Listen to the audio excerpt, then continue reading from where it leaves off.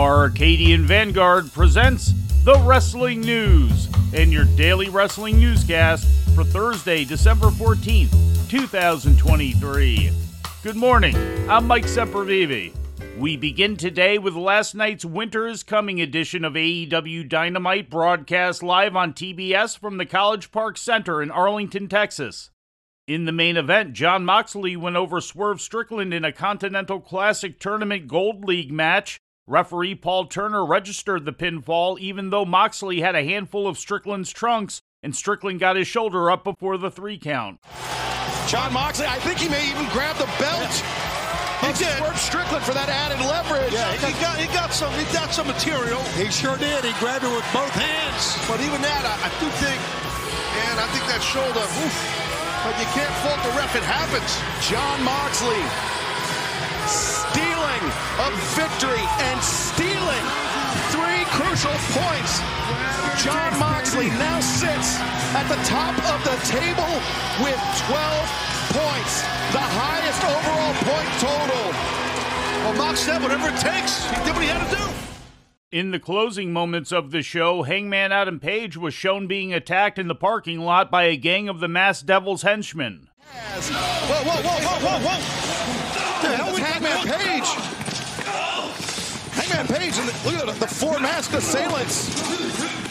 Yeah, it's a Devil's Masked Man, and they are on the attack. Oh, man, he's outnumbered. It looks like it's 4-1. Hangman is outnumbered, and someone's in that car. What? Who the hell is this? Well, we know it's not Hangman. That I know. Oh, no. Now, God!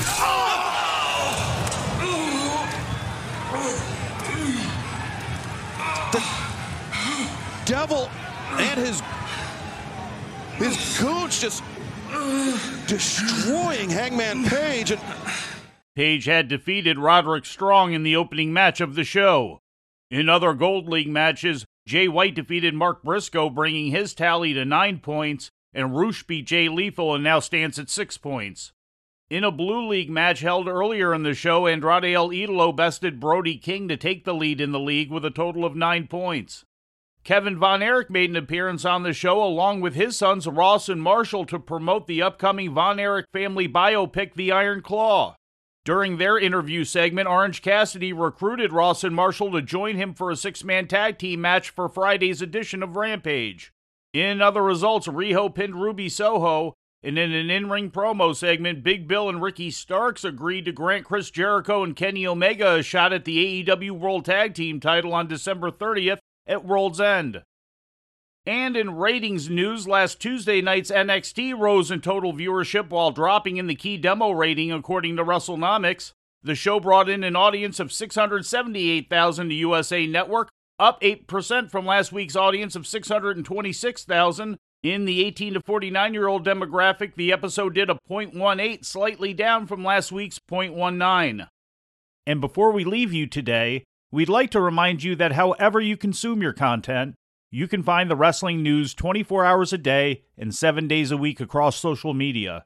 On Twitter, follow us at Wrestling News AV. Our Facebook page is also Wrestling News AV. The Wrestling News can also be found on the Arcadian Vanguard YouTube page. And for those who utilize Amazon Echo devices, just tell Alexa to play the Wrestling News podcast. And remember to make sure you add podcast at the end. Once again, for daily updates, breaking news, and more, follow the Wrestling News across social media. And that's the news for today. If anything happens, we will be here to tell you about it. No clickbait, no paywall, just the Wrestling News. The Wrestling News is a division of Arcadian Vanguard, and the Wrestling Newscast is a production of the Arcadian Vanguard Podcast Network.